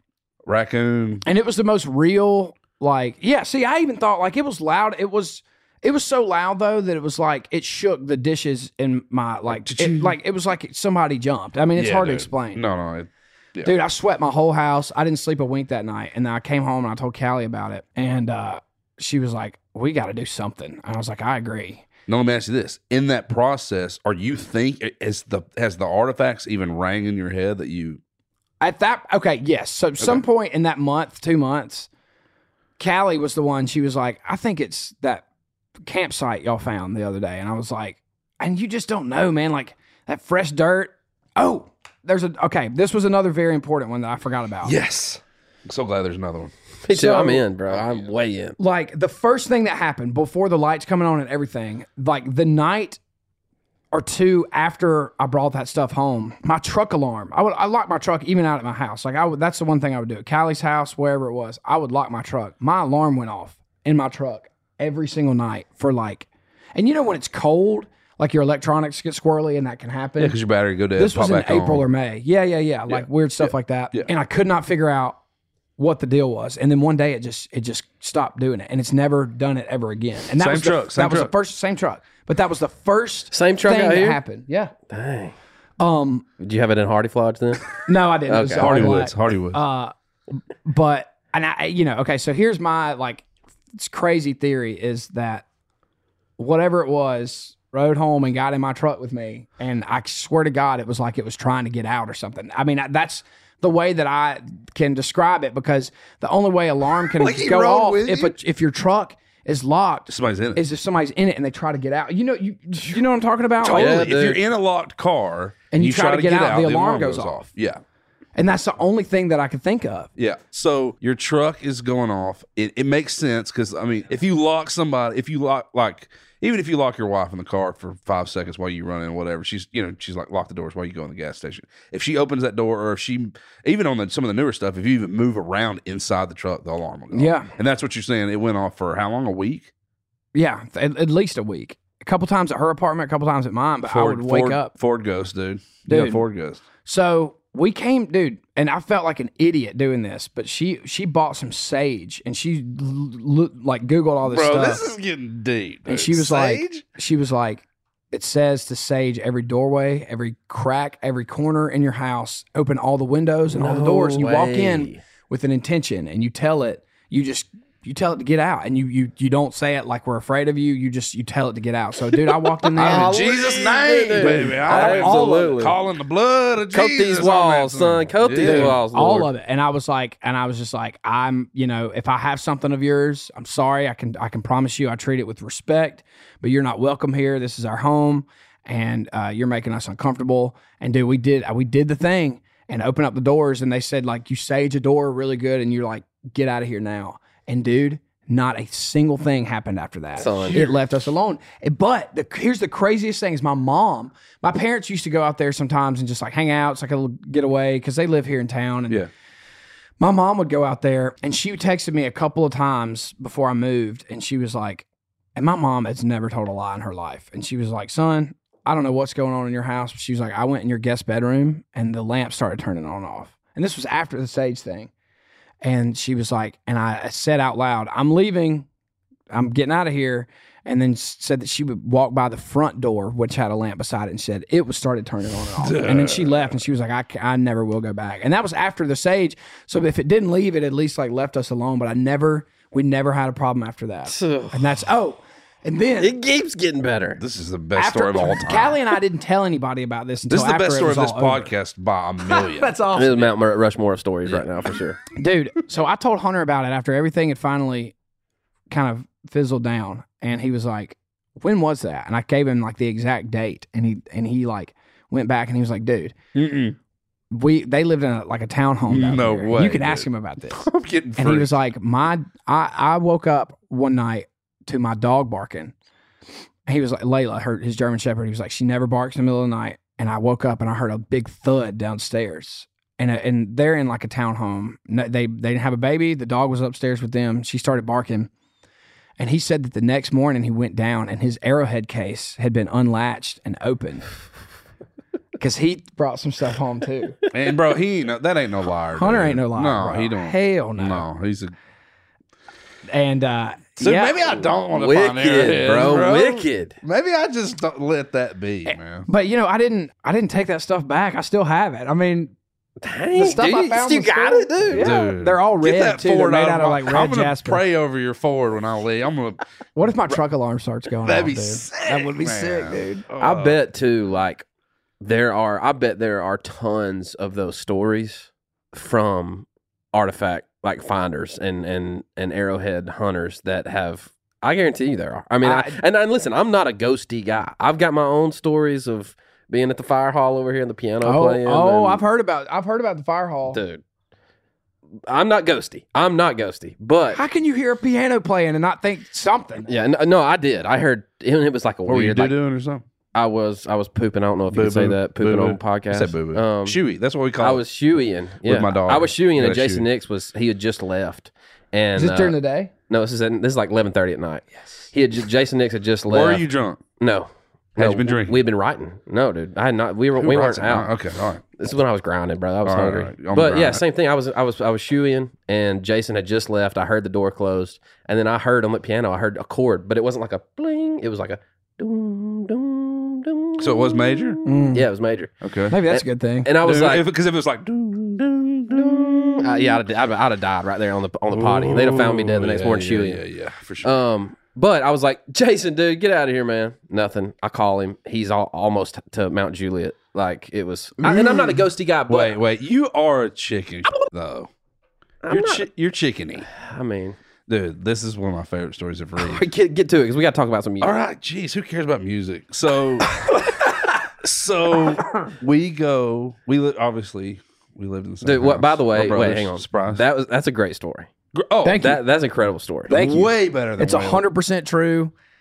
Yes, I've gotten a lot of hell for it. Like I told it on Bobby Bones, and everybody was like, "Oh, dang, you already told it. Let's cut all that out." Yeah, X. I think they literally it's a lie. They edited it down to make me sound like an idiot. Though. No, we're not going to do that. That's all. That's a great story, good. and I believe you 100%. So I come downstairs one night. Reeves at his girlfriend's house. This is a long time ago, by the way. Don't act like it was 4 or 5 years. I'm just kidding. Don't. So I come down to get a drink of water. I see him pull in the driveway. And then back in the day, there's like 4 or 5. We got my dad's car, my mom's car, Dan's car, my car. Like so, I'm in the back. It was like Christmas. Yeah, we were home for Christmas. And one of my the dark kind of wears me out. It used to. I'm good now, but the dark kind of used to wear me out. My top things in life is scaring the balls off of Reed. Dude. It's my favorite thing. So I see him pull in, and I'm like, oh, baby, yes, thank you, Jesus. I go out the door and I get into our shop was just like right across the walkway from the house. So I get in the door of the shop, and I hear him when he shuts his door. It's like he's already running. Like he just shuts his car door and is running to that. It's like 12:30. And just as he gets to like where you would skip up on the steps to turn back into the house, there was a vice there, and I went, cheek, and it sounded just like a shotgun. Oh, and my when God. I did it, I locked up, son. dude, he I went goat. like fainting goated. Yeah. And froze. And in midair, he was already halfway up the skip, and he froze and just went, and just fell. I thought I killed it. Oh my God. I thought I killed it. Dude. He was like, what are you doing? Why'd you do? It was like on that like edge of tears, but also so mad he could fight me, dude. And I was doubled up. Anyway, if you get a chance to scare Reed, it's a beautiful thing, dude. I don't like being scared. I'm good though now. I don't get scared anymore. So you remember when I got you tried to kids scare me and I grabbed you by the throat? I knew you were gonna bring that up, dude. Dude, have y'all ever had like a long walk out of the woods? Forget your flashlight though. Oh man. Okay, I'm gonna tell a really quick story. Let's go, dude. You got to ride at 11. There's no, not really. I'm good. I'm good. I got time. Sick. We are too. So the ending of this is a regular, normal ending. But I will just talk about how weird it is. We've cut it over now, but to walk to one of our stands on that 300-acre property, and I was hunting a ladder stand on the back side of it, and we all park at the barn and hike. No side, just a long walk, and there's really no other way to do it than to walk. There's no good place to park, all that kind of stuff. Yeah. So I was out there by myself. I get up in my ladder stand. It was the afternoon, and I'm up there, and it gets dark, and I'm like, I've left my flashlight, headlamp, or whatever. And probably had deer on you too, because whenever that happens, you stay later. Oh and, yeah, you always forget your light whenever you stay later. So I get down, and it's like hardwoods, and then a creek, and then a huge pine thicket that's like forever. It's like a 800-yard walk. There's something about dark pines too. Oh, they're the darkest. It's the darkest. That's where the devil lives. Yep, and you can hear that wind blowing through them, dude. You gotta tell me. So I'm down there by myself. I parked at the barn. I'm by myself that day. Like no uncles or cousins or anybody's out there. And I get to what we call the big oak, and I swear to God, it's as big around as this room. It's like a Sick. The oldest oak tree ever, still there. And it's spooky but it's dark. There's no moon and it was overcast. I mean, it was pitch dark, and I could barely see to find the road to get on. Yeah, that's dark. And I get to that oak, it was still. I smelled cigarette smoke, and I was and at first, like, I just was walking, and I was like, somebody's burning a fire, and then I thought, no, that's cigarette smoke. There's a difference, and I was like, somebody's in here on me, dude. Were you bow hunting or did you? No, I was rifle hunting. Oh, thank God. Yeah, and dude, I did walk out like this. I did. I threw my gun back off my shoulder, and like, knowing me, it was probably still loaded, but heck yeah, it was. Anyway, dude, and I didn't have a light. It was the weirdest feeling in the world because this is down in a bottom, dude, like way down in there, but even halfway back to the truck. But I just remember it being the weirdest feeling in the world, knowing that somebody else was around there. Do you think someone else was around there? So it ended up being a cousin of mine that he has the right to hunt this place. But he did smell a dude. Smoking a cig. Oh, yeah. No, I mean, it was cigarette smoke. And it was so undeniable that I was like, somebody's in here with a sniper getting ready they're smoking a cigarette and they're getting ready to shoot my head off. That's right. Like, just had to get him a quick puff. But it was just such a weird feeling knowing you're out there alone and then smelling that and being like, there's somebody within proximity of me and I don't have a flashlight. Had he left or was he still there? He was still there. I don't know what he was doing. Never saw him, but I got back up to the truck and there was a white van up there. And I was just like, and I didn't know the vehicle and I threw my in the truck and I got out of there. And I called my dad, and anyway, come to find out it was him, but he had not hunted down there in 10 years. He just happened to go down there and probably sit in the woods, but it was just such a weird, I can't describe that feeling of thinking you're completely alone, and then in an instant being like, somebody's in these woods with me, dude. You don't have to. I've been there.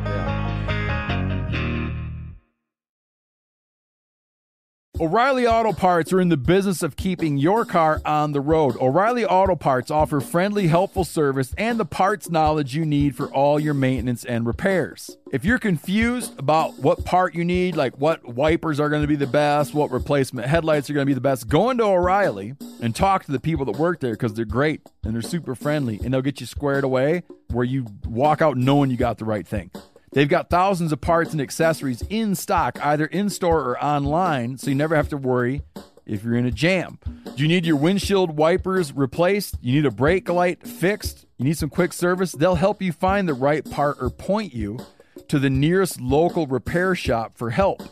The professional parts people at O'Reilly Auto Parts are your one-stop shop for all things auto do-it-yourself, and you can find what you need in-store or online. Stop by O'Reilly Auto Parts today or visit us at O'ReillyAuto.com/MeatEater.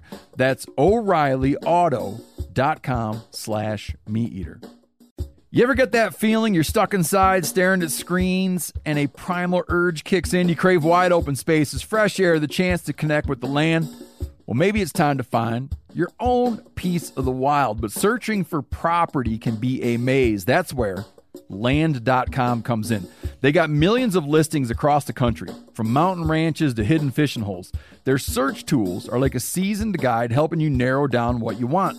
Land.com isn't just about buying and selling. It's about finding a place to hunt, fish, explore, or simply sit by a campfire and listen to the crickets. So head over to Land.com today to turn one day into today, because trust me, there's nothing quite like the feeling of standing on your own piece of earth.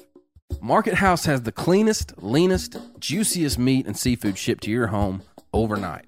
Expect the service of a local butcher and the convenience of a large supplier. Yeah, and Market House provides everything from grass-fed beef to free-range chicken, grass-fed lamb, and even wild-caught king crab and seafood. Market House keeps small farm values, trusted sources, and clean, mouth-watering food for your family. And like I said, Market House ships all orders overnight. Order today, enjoy tomorrow. And you can even keep the camo on for dinner, even if filet mignon is on the table. With Market House, it doesn't matter because the cuts and catches come straight to your door. Unlike many online butchers, you can grab just one meal's worth or lock in for a subscription box. And everybody knows how hard it is these days to find high-quality, sustainably sourced meat and seafood at their local grocery store. Choose from grass-fed and grass-finished beef, American Wagyu, free-range poultry, grass-fed lamb, wild-caught king crab, seafood, and more. For 15% off your first order, use code COUNTRY at checkout. Just visit markethouse.com. That's markethouse.com and use the code COUNTRY.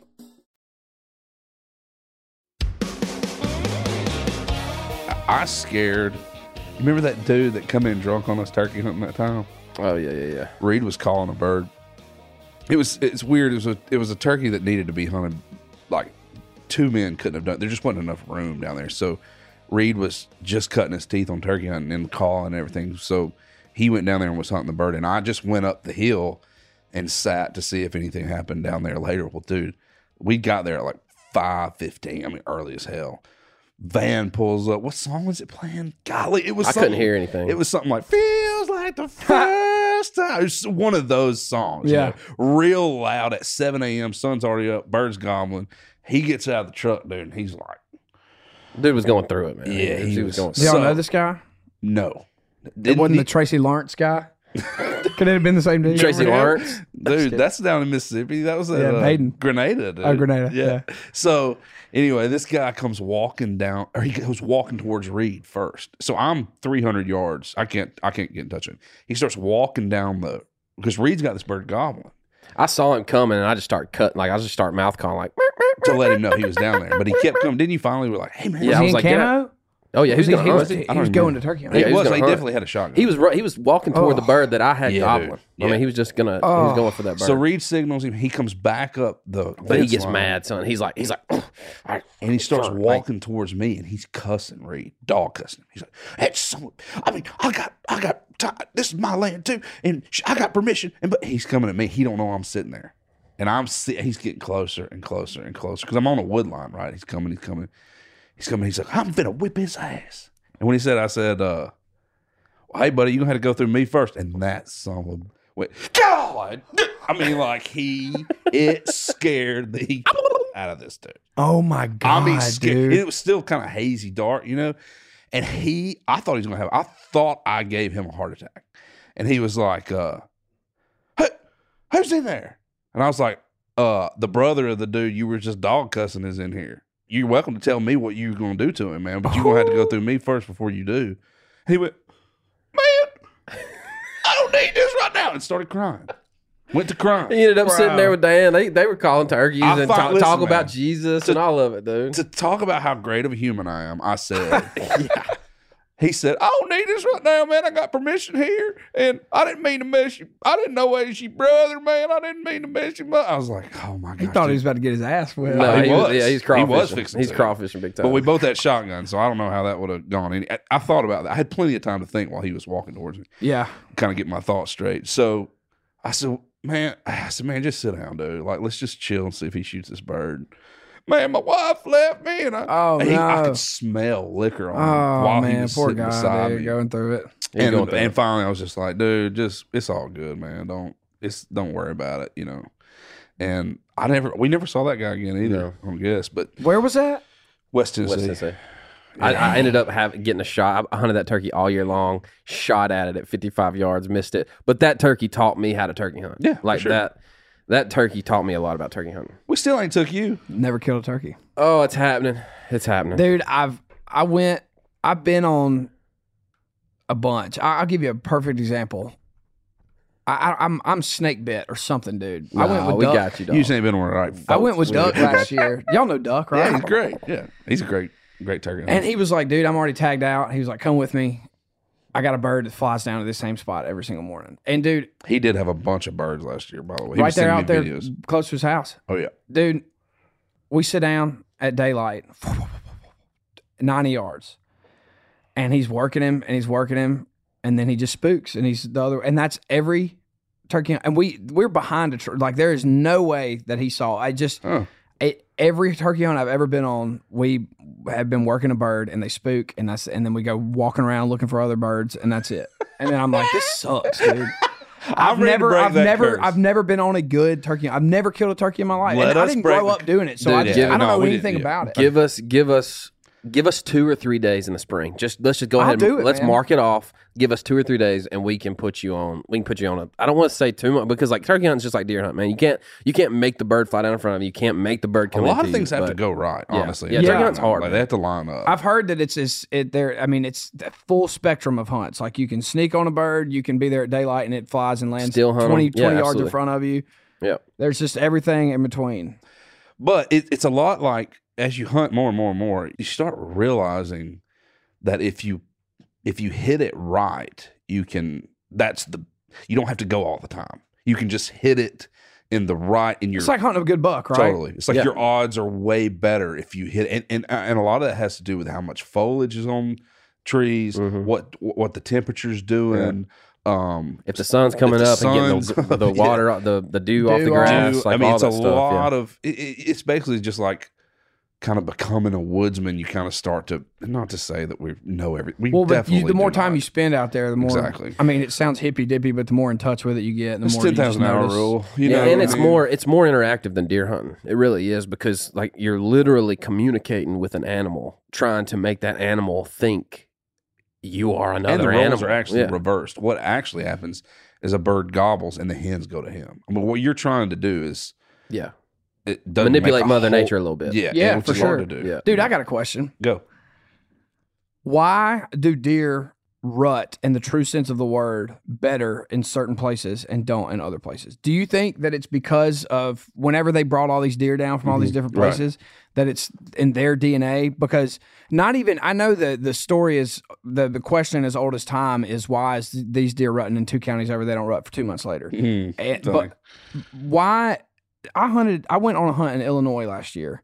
A buddy of mine who let us drive up, me and Hunter drove up to his farm and hunted an afternoon and a morning and came back. And that morning, I think we know that farm, by the way. How do y'all know that spot? Dude, I know everything. What the hell? I know everything, dude. We're watching you, bro. If it involves deer within 250 miles of this spot, we know about it. I said Illinois, dog. You said, I think I know that spot. And then you named the town, which is like 1,000 people in the town. Look at him. He freaked him out. Bunch of great stories. Ridiculous, dude. Okay, well then you'll at least know what I'm talking about. I go down there. We'll know exactly what you're talking about. I already know what you're talking about. Well, you probably hunted the same damn stand, dude. Millennium soft side and I probably killed that 8-point the week before you got there. And a funnel, dude, right next to the levee. Jesus a little food transition. You're like, they cross in front and sometimes in the back. Jesus. Anyway, dude. God. Buddy. But why? Like, the one morning I sat was the most eventful rut experience I've ever had in my life. I didn't see a stud, but I saw a bunch of like 100-inch deer running around and grunting. Yeah. And I truly have never seen that in Mississippi. And I rarely have seen it here. I've seen it more here, but why do those deer rut like Hollywood rut? You know what I mean? Like totally. As opposed to in Mississippi where they just, dude, I've never grunted up like a stud in Mississippi. I've never seen a deer like mount a doe. I've never seen bucks fight. I know they do. You rarely see one come out and work a scrape. Like, it's just a weird. No, you're not incorrect. The rut is so stale and just different down there. Why do you think that is? I think it's deer behavior. I think I'll take it first, and then you can add on to it. I think it's a number of things. I don't think there's like one necessarily. Here's the answer to that. One thing that we've been talking about is we've got a buddy, Singleton. His farm is the first one in Tennessee to rut. Bro, I'm telling you, because they do it like first weekend. It's Halloween. Okay, every year. Hang on now. We have a group text, and it's like it's just the Deer Boys text, and it's like Luke, Jonathan, Randy. So what it unintentionally did was go north to south. Yeah. Okay. So you got Jonathan, Luke, Randy, and then y'all, and then we're way down here. Yeah. And so everybody's posting their stuff, and I think Ray's in there, and maybe I can't remember who else in there. Jamie's in Mississippi. So I mean, he doesn't rut Davis. Yeah. Okay. So January. his stuff doesn't even come in. Like, well, that's me. Yeah. So while we're talking about rut stuff, bro, easy. He don't even have a hashtag. He don't even start until Christmas. It seems like. So if the weather's right. If there's not a snap until January 3rd or 4th, they don't kick into then. I think that's what Reed's getting. But here's the reason that I believe that is a possibility, or that's what's going on, is because I feel like where we live in Tennessee, northern Mississippi, we're getting a hodgepodge of deer. I think we're getting the northern strain, like a melting pot. We're getting the southern strain. We're getting the Midwest strain, and these deer work their way into this area and have over the however many years. And you're seeing some of that. You're seeing some of the Midwest rut. You're seeing some of the southern rut. You're seeing some of the northern rut in different areas of that from November, late October to early January, man, because there's different strains of deer that are in this area, if that makes sense. One more thing. I believe, you know how when you're hunting Illinois, it's mainly ag, and they've got finger pockets of timber. Yeah.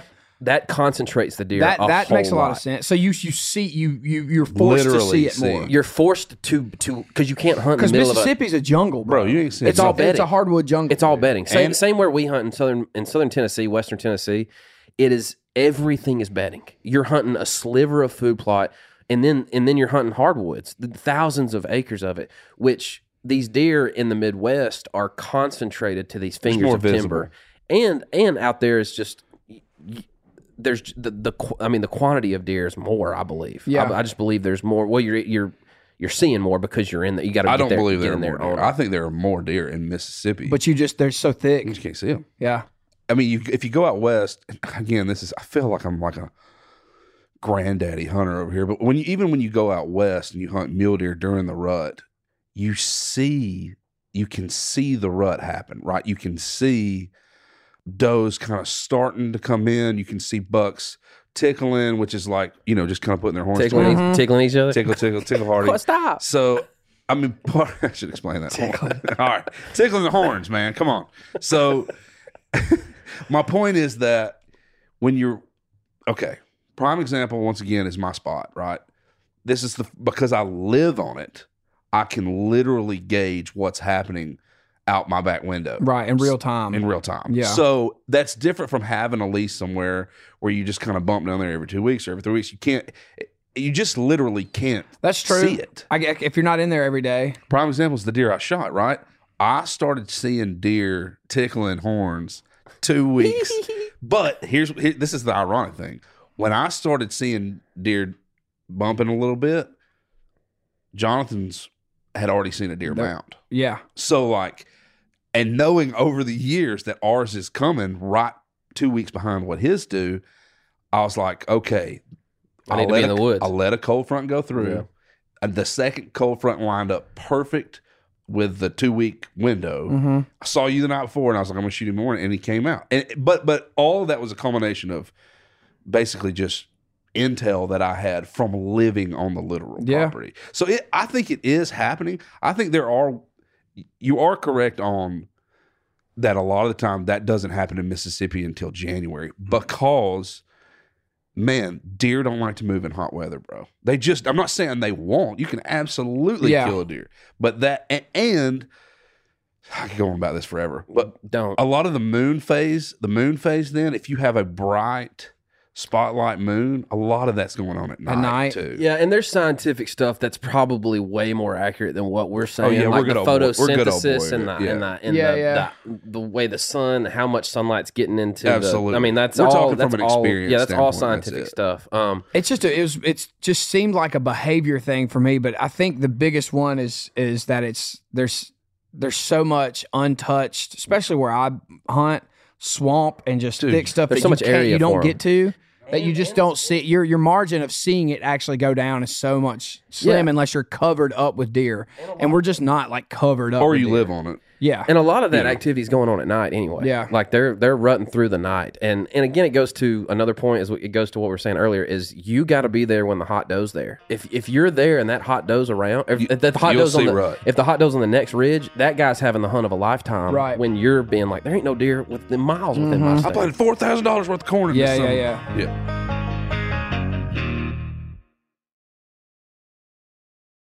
O'Reilly Auto Parts are in the business of keeping your car on the road. O'Reilly Auto Parts offer friendly, helpful service and the parts knowledge you need for all your maintenance and repairs. If you're confused about what part you need, like what wipers are going to be the best, what replacement headlights are going to be the best, go into O'Reilly and talk to the people that work there because they're great and they're super friendly and they'll get you squared away where you walk out knowing you got the right thing. They've got thousands of parts and accessories in stock, either in-store or online, so you never have to worry if you're in a jam. Do you need your windshield wipers replaced? You need a brake light fixed? You need some quick service? They'll help you find the right part or point you to the nearest local repair shop for help. The professional parts people at O'Reilly Auto Parts are your one-stop shop for all things auto do-it-yourself, and you can find what you need in-store or online. Stop by O'Reilly Auto Parts today or visit us at O'ReillyAuto.com/MeatEater. That's O'ReillyAuto.com/MeatEater. You ever get that feeling you're stuck inside staring at screens and a primal urge kicks in? You crave wide open spaces, fresh air, the chance to connect with the land. Well, maybe it's time to find your own piece of the wild, but searching for property can be a maze. That's where Land.com comes in. They got millions of listings across the country, from mountain ranches to hidden fishing holes. Their search tools are like a seasoned guide helping you narrow down what you want. Land.com isn't just about buying and selling. It's about finding a place to hunt, fish, explore, or simply sit by a campfire and listen to the crickets. So head over to Land.com today to turn one day into today, because trust me, there's nothing quite like the feeling of standing on your own piece of earth. Market House has the cleanest, leanest, juiciest meat and seafood shipped to your home overnight. Expect the service of a local butcher and the convenience of a large supplier. Yeah, and Market House provides everything from grass-fed beef to free-range chicken, grass-fed lamb, and even wild-caught king crab and seafood. Market House keeps small farm values, trusted sources, and clean, mouth-watering food for your family. And like I said, Market House ships all orders overnight. Order today, enjoy tomorrow. And you can even keep the camo on for dinner, even if filet mignon is on the table. With Market House, it doesn't matter because the cuts and catches come straight to your door. Unlike many online butchers, you can grab just one meal's worth or lock in for a subscription box. And everybody knows how hard it is these days to find high-quality, sustainably sourced meat and seafood at their local grocery store. Choose from grass-fed and grass-finished beef, American Wagyu, free-range poultry, grass-fed lamb, wild-caught king crab, seafood, and more. For 15% off your first order, use code COUNTRY at checkout. Just visit markethouse.com. That's MarketHouse.com and use the code COUNTRY.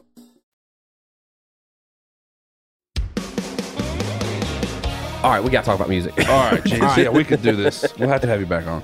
No, we're good. We're good. It's fun, though. Dude, I could sit here for 5 more hours and do it, dude. No, we could. Yeah. Especially just it being right in the prime right now. I know, I'm just it like, is. Ugh. It is in the prime. Let's get into your record, man. You put out The Mockingbird and the Crow. Yeah. Which in itself is such a cool way to go about a record and doing it, especially coming from your background, half country, half rock. Let us into your hard rock hardy, dude. Let us into your brain on that project a little bit, man. Like where that kind of that idea came from, what spawned it, if it, your past and how you were raised and where that rock influence comes from, where the country influence comes from. Give us a little insight into that. Dude, well, to speak to that last part, I grew up, my dad put rock and roll on me at like as young as I can remember. I mean, truly, like one of my first memories ever was my dad. He had a cassette tape and he said, he put it in. He was like, check this out. This is a band called Pearl Jam. And your dad was repping Pearl Jam. Yeah, I mean, dude, I was young, but I remember this. Younger. It was like 1994. Yeah. And I think, I was like 4 years old, but I remember this. And he put it in. It was like something from a movie. And Alive was the first song that played on it. Dude, and I remember being like, that is badass. Like, I love that. And so I loved rock and roll growing up. And I had like an obsession with rock and roll. It was the 10 where they were slapping high five on the front of the thing, man. Yeah, that was a great record, dude. So when I was like 9, 10 years old, I was like the MTV era. Like I discovered, just through that, like Linkin Park and dude, Nickelback, unapologetically Nickelback, dude, and Creed and all that stuff. And I was obsessed with it. And I didn't listen to country growing up until like Paisley came along and like Eric Church, like early Eric Church, and like even Darius, like really those, like really Paisley and Eric Church, because I really liked Paisley's songwriting, and Eric Church was the first guy in a very long time that was like appealed to Good Old Boy. The tough guy, Good Old Boy. Yeah. 1,000%. And so, but growing up, I listened to I only listened to rock and roll, a little bit of hip hop and all that stuff too. But I didn't listen to a lot of country. But I grew up country. You know what I mean? You like probably, you know, I grew up small town just like y'all. You're literally just saying exactly what we do. Yeah. I mean, it's the same thing. So after my last record, A Rock, came out, like right after A Rock, I wrote Red. And that was a country song. And then like the same week, almost maybe the day after, I wrote Jack. And they were so completely different. Right. But I had them both on hold, and then I loved just put them in the pile. Loved them both. Yeah, equally. Yeah. And then dude, I wrote a rock song, and then I'd write a country song, and I looked down, and I had like 5 and 5. Then you get like the management and like my producer and stuff, and I was like, man, we should do like a half and half. So dude, I finished the whole record, and had not written Mockingbird and the Crow yet. Wow, that was the last song I wrote for the record. Really, and. How cool is that? So I was riding down the river one day, and y'all, I know y'all being country people have seen this 1,000 times, but there was a crow flying over the river, and there was a mockingbird on its ass, just like and you see that all the time. Yeah. And for some reason, I wrote that down, like the mockingbird and the crow, and I just wrote it down in my phone, and then I was out on the road. On tour, and I had Jordan Schmidt and Brett Tyler out with me, and I was playing them some of the rock stuff that was going to be on the record, and they were like, we got to write a rock song. I was like, I'm done. The record's done. And we went to bed, and I woke up the next day, and Jordan and Brett had gotten up like 2 hours early. They got me, dude. They played. You weren't done. You weren't done. And they were like, Jordan built this track up today, and I was like, I don't need to write anything else. Like, I think the record's done. And then I literally opened up my ideas, and the Mockingbird and the Crow was like the last thing that I'd written down. And I was like, I actually think I have the perfect song to go right in the middle of this record. So was the track the track? The track was the rock side. Oh wow. And so we wrote the Crow first. And so I explained the idea to him, and it was all like happening in real time. I was like, damn, this would perfectly encapsulate the record and the country and all that. And so we wrote the Crow first, and then we wrote the Mockingbird, and Jordan put them together, and then that like capped off the record. Dang, that's so it was cool. The last song to make the record. That's a cherry on top, happened man. On accident. Yeah. That's dude, sick. my jam is radio song. I text you about this, man. Dude. I can't quit that song, dude. I just the polar opposite and the way that but it's still mega melodic, dude. Like even your rock stuff is mega melodic, like listening. You know what I'm trying to say? That makes sense? Yeah, sure. It's not so rock that it's like, okay, he's just doing this to be different. It still has like a it smooth has a commercial country shine to it. Yeah, I mean, because I found that like that's how all of us, but that's how I learned to write songs, and like 1,000%. It's just fun. I work a lot with David Garcia and like digging into the rock and roll parts and stuff and making the music sonically very rock and roll, but I don't know how to write that, type of lyric. So it's still over a shiny country lyric melody, and it's going to always be like that, Yeah, which turned out to be a great representation of you, man, and your work and how you do things and kind of the lifestyle. Yeah, you're shining, how you don't make a lot of sense. And, no doubt.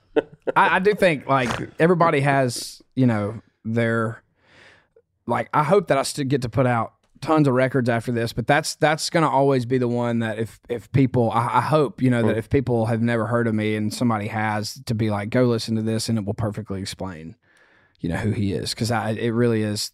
I think that I will forever change, but this record, it will be the one that like it will always define who I am, or like just as an artist. Do you feel?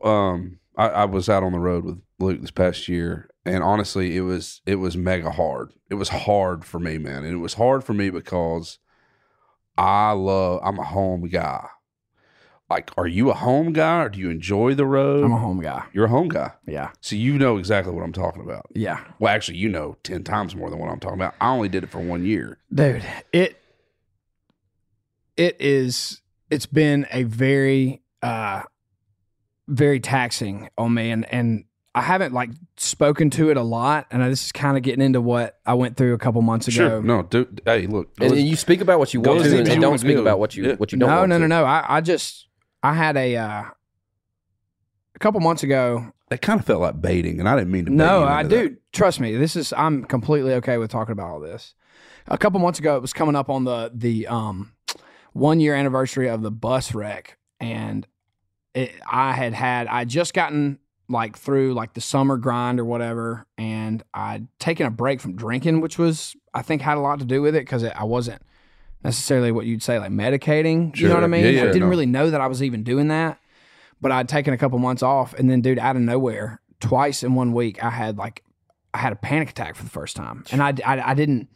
It wasn't induced by anything really. I just had one, and one was on the golf course, and one was like golf course. Yeah, I like was terrifying, walking off the tee box, and I just had this like, it felt like somebody just like punched me right in the chest. Yeah, I was fine, and then I immediately thought that I was having a heart attack. Yeah, and I didn't know. I thought it felt real, and like my heart rate went through the roof, and it was like palpitating, and I kept losing my breath, and I've learned that it was a panic attack. But anyway, and then I had another one like a week later, and that's the only two that I've had. But I credited a lot of that to the wreck and the trauma that came from that and everything around all that, and like not processing it the right way. Totally. And because the wreck happened, and then by the time I got to where I could like move around and like all my injuries and stuff got better, I mean, like 3 weeks later after the wreck, I got married. Yeah. And then the week after that was CMA week. Jeez, and then bunch of stuff going on. We went from the CMA awards to the airport, flew to Thailand for our honeymoon, got back. It was the holidays. And then after that, I went back on the road. So I never really break. Like had time to process all that. So I think a lot of it was that. But I went to On-Site, which I'm sure you guys have probably heard of. Mm-hmm. And it was amazing.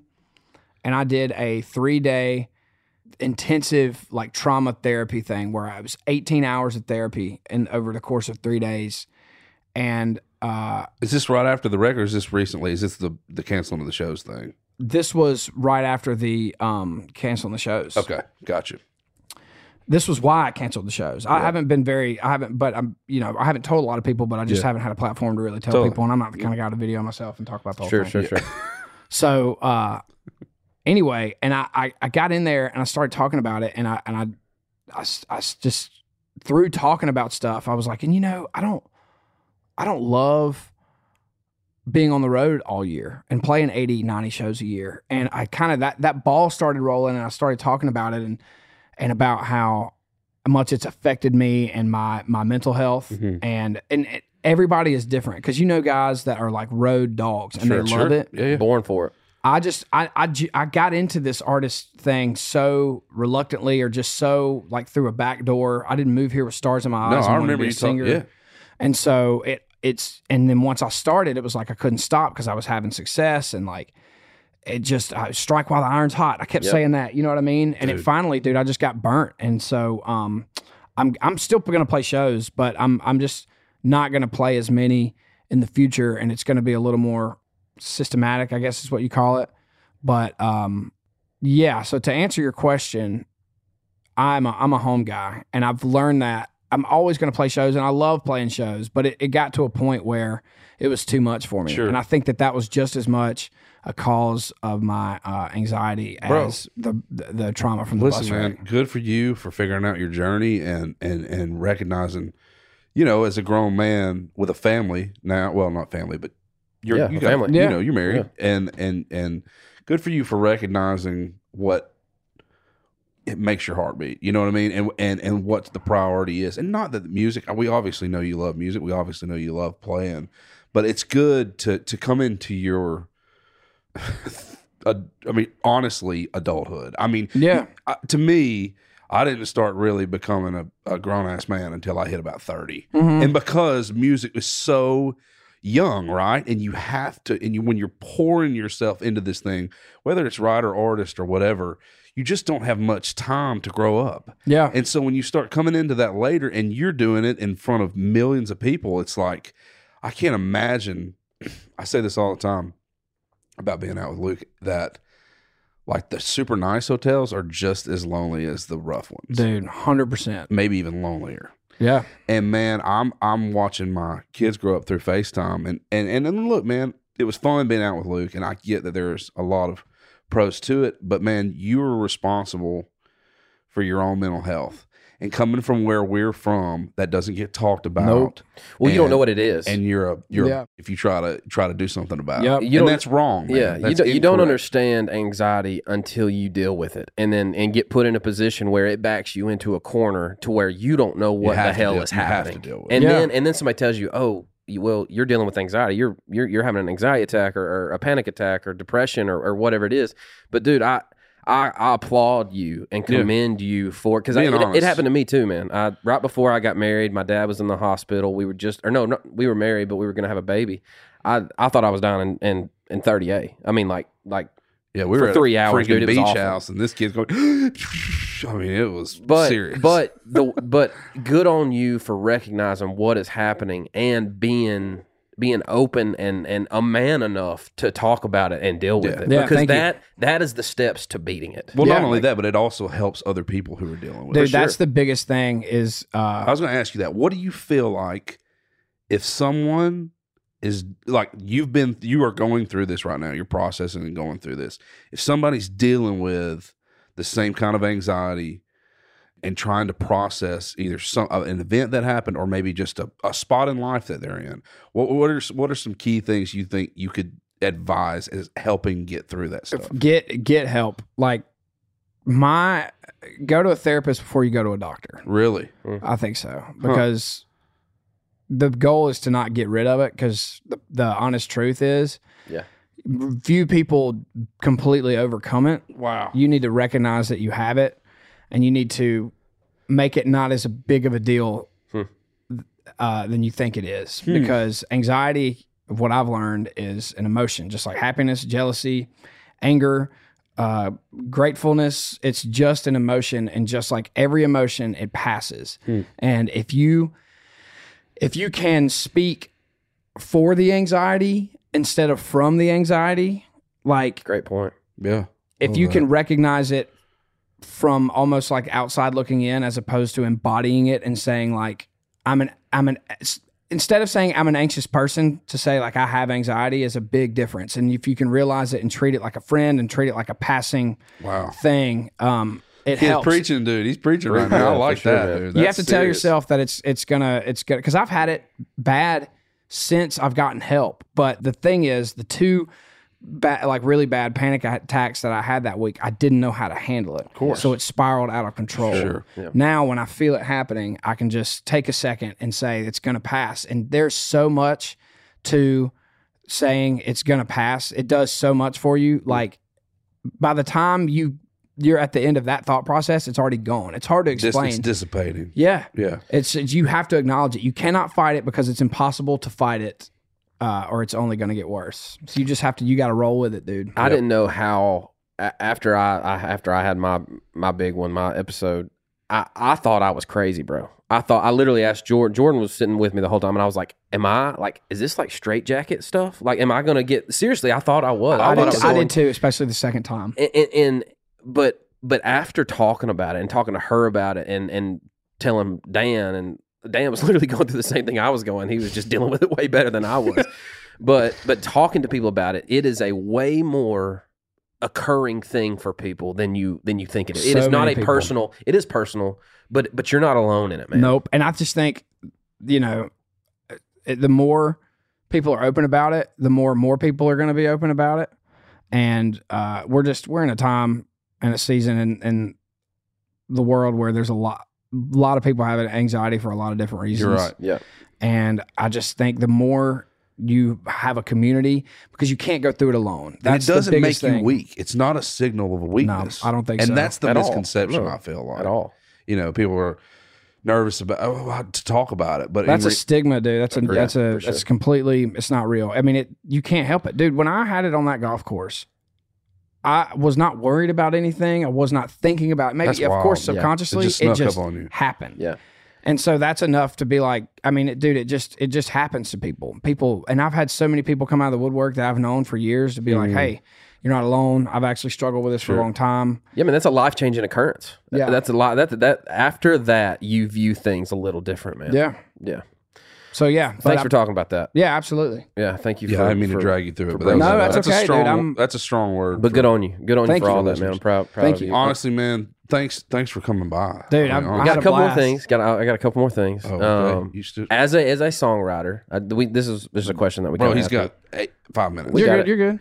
What's the best country song written that you think there is? Of all time? Of all time. Oh, God. Had to put it on you. Do you have a favorite? No, dude, this is so hard. Because you're a songwriter, you're a lyricist. I mean, everybody wants to say He Stopped Loving Her Today. I think so. He stopped loving her today. Dude, that's you can go with that one. You can go with that. Sorry to drop that bomb on you. That's I think one of them. This is a very unpopular one, but I think if we pegged it to the last 25 years, I think that Humble and Kind is one of the greatest shout out Lauren songs of all time. Yeah, man. I swear, I know that's a very unpopular answer. I like it. But dude, that's nice. That's a good one. That's a good answer. There's something about that song that encompasses so much to me. And I don't even have kids yet.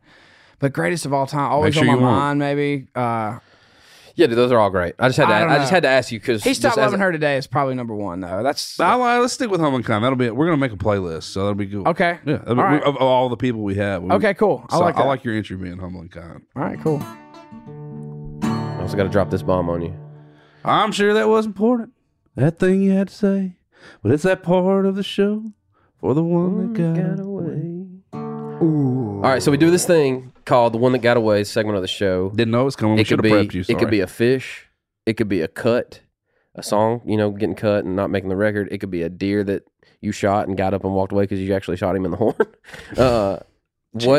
What comes to mind when we say, "Hey, man, Hardy, what's the one that got away for you?" I think mine's a deer. It's a deer story. I love it. Great.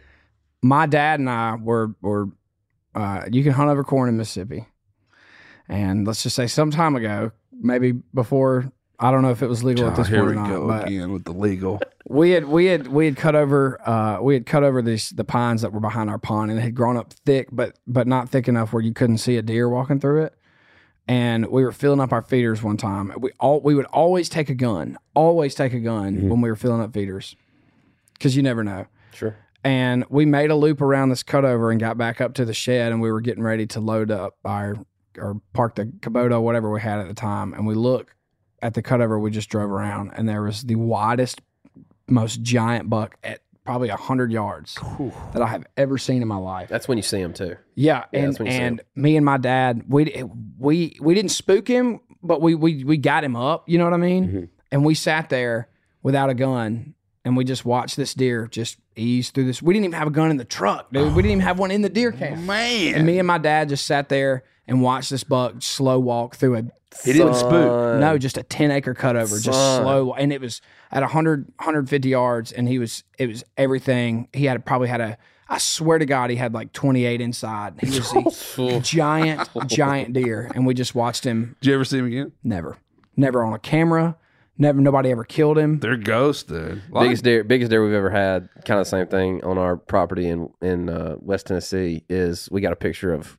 I mean, dude, he had to be 180, 190. He's a 180. Giant. Oh my God! You get one picture. We never saw him on the hoof. Middle of the night. Yeah, never got another. Dude, picture. I know a guy that killed a buck, and this ain't even that outlandish. He's checking to see if he's got time to tell I just want to stay and talk about deer. But I know a guy that killed a buck in Mississippi, or know about a guy that killed a buck. It was like 7 or 17 miles from where a guy was hunting him, and he killed him that far away. I think it was only 7. But that's still that's a haul. I just think about my giant that I'm hunting is at our deer camp. Mm-hmm. And our other 300-acre property, this buck is only on 60 acres. We only hunt 60 acres. That's always the case, though, right? Like you have some giant on. Sure. And then we don't have anything on the really good property. Yeah, same as us. Yeah. But that is 7 miles. That would be like if I was hunting a stand at the other place, which seems like so far away. Yeah, man. And I would kill, and I would see my buck from the other spot walking Bizarre, out. man. It happens. You know the Huff Buck that the kid, the songwriter from Nashville. Oh yeah, killed? yeah. They had a deer. They had pictures of that deer 8 miles from where Dustin shot him. You get one thing on your mind, dog. It just goes to show the deer in the rut, man. Undefeated, dude. That's damn sure. Undefeated. Hey, man, I know we went over. We're just going to keep it extended this time, dude. We got to do it again at some point. I love it. We could sit here and talk forever. Hey, thanks for being open. Thanks for being humble. Thanks for being humble and kind, Hardy. Thanks for being humble and kind. Hey, thank y'all for hanging out with us today in God's country, and we'll see you next time. Yep.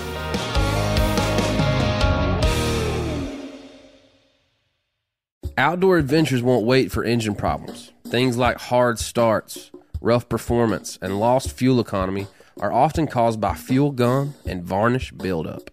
Seafoam can help your engine run better and last longer. Yeah, and it's easy to use too. You just simply pour a can in your gas tank. Hunters and fishermen rely on Seafoam to keep their engines running the way it should all season long. So pick up a can of Seafoam today at your local auto parts store or visit seafoamworks.com to learn more. Market House has the cleanest, leanest, juiciest meat and seafood shipped to your home overnight. Expect the service of a local butcher and the convenience of a large supplier. Unlike many online butchers, you can grab just one meal's worth or lock in for a subscription box. Choose from grass-fed and grass-finished beef, American Wagyu, free-range poultry, grass-fed lamb, wild-caught king crab, seafood, and more. For 15% off your first order, use code COUNTRY at checkout. Just visit markethouse.com. That's MarketHouse.com and use the code COUNTRY.